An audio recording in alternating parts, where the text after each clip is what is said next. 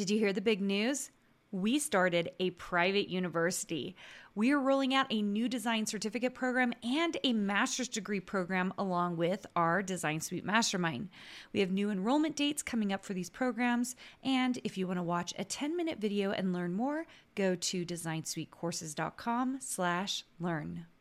If you have been struggling to get sales from your design work or understanding what you really need to do to make money, I have the workshop for you. On September 23rd, I'm hosting my first ever Profitable Designer Workshop. This one-day, 3-hour workshop is only $97, but I have a discount for all my podcast listeners. Go to karinagardnercourses.com/profit and put in the code podcast for $50 off. I can't wait to see you more profitable. Welcome to the Make and Design Podcast. I'm your host, Karina Gardner.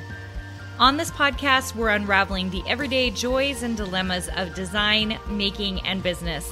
For makers who want to be designers and for designers who are makers, this is your inside scoop to help you grow your business and bring more creativity to your life. Today, I'm going to talk about the 3 tacky mistakes that I see so often in design.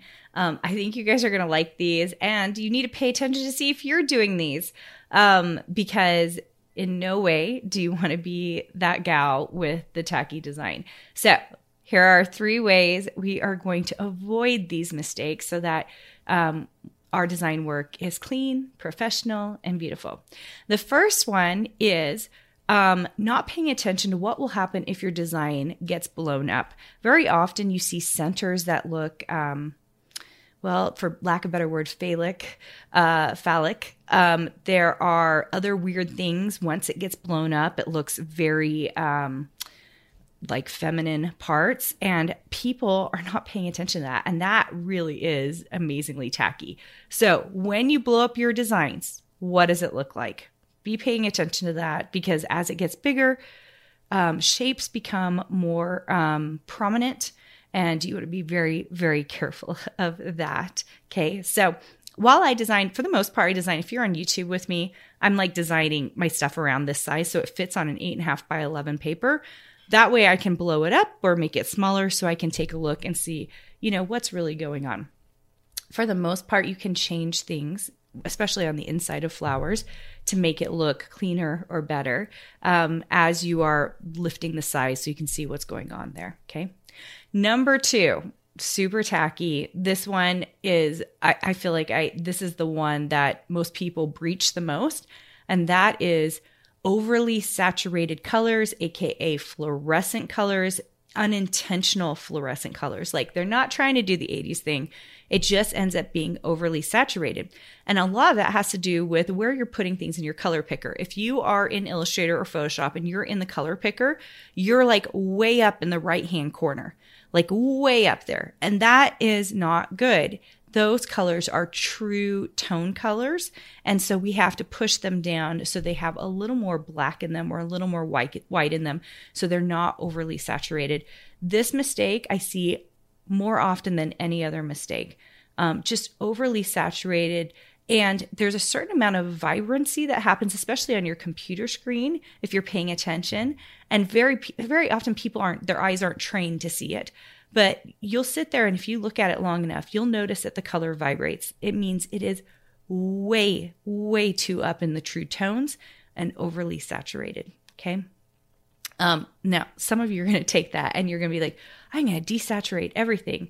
Just pay attention to color. For sure, have someone else look at it, someone who's trained, who has an eye for those things, because that will make a huge difference. Okay. Number 3. This one is an interesting one. And that is, how do I say this? Your size doesn't make a lot of sense at all. What happens is we get so used to being on the computer that we're not testing our sizes in real life.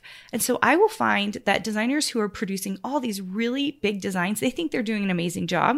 And the big sizes do not sell very well. They don't.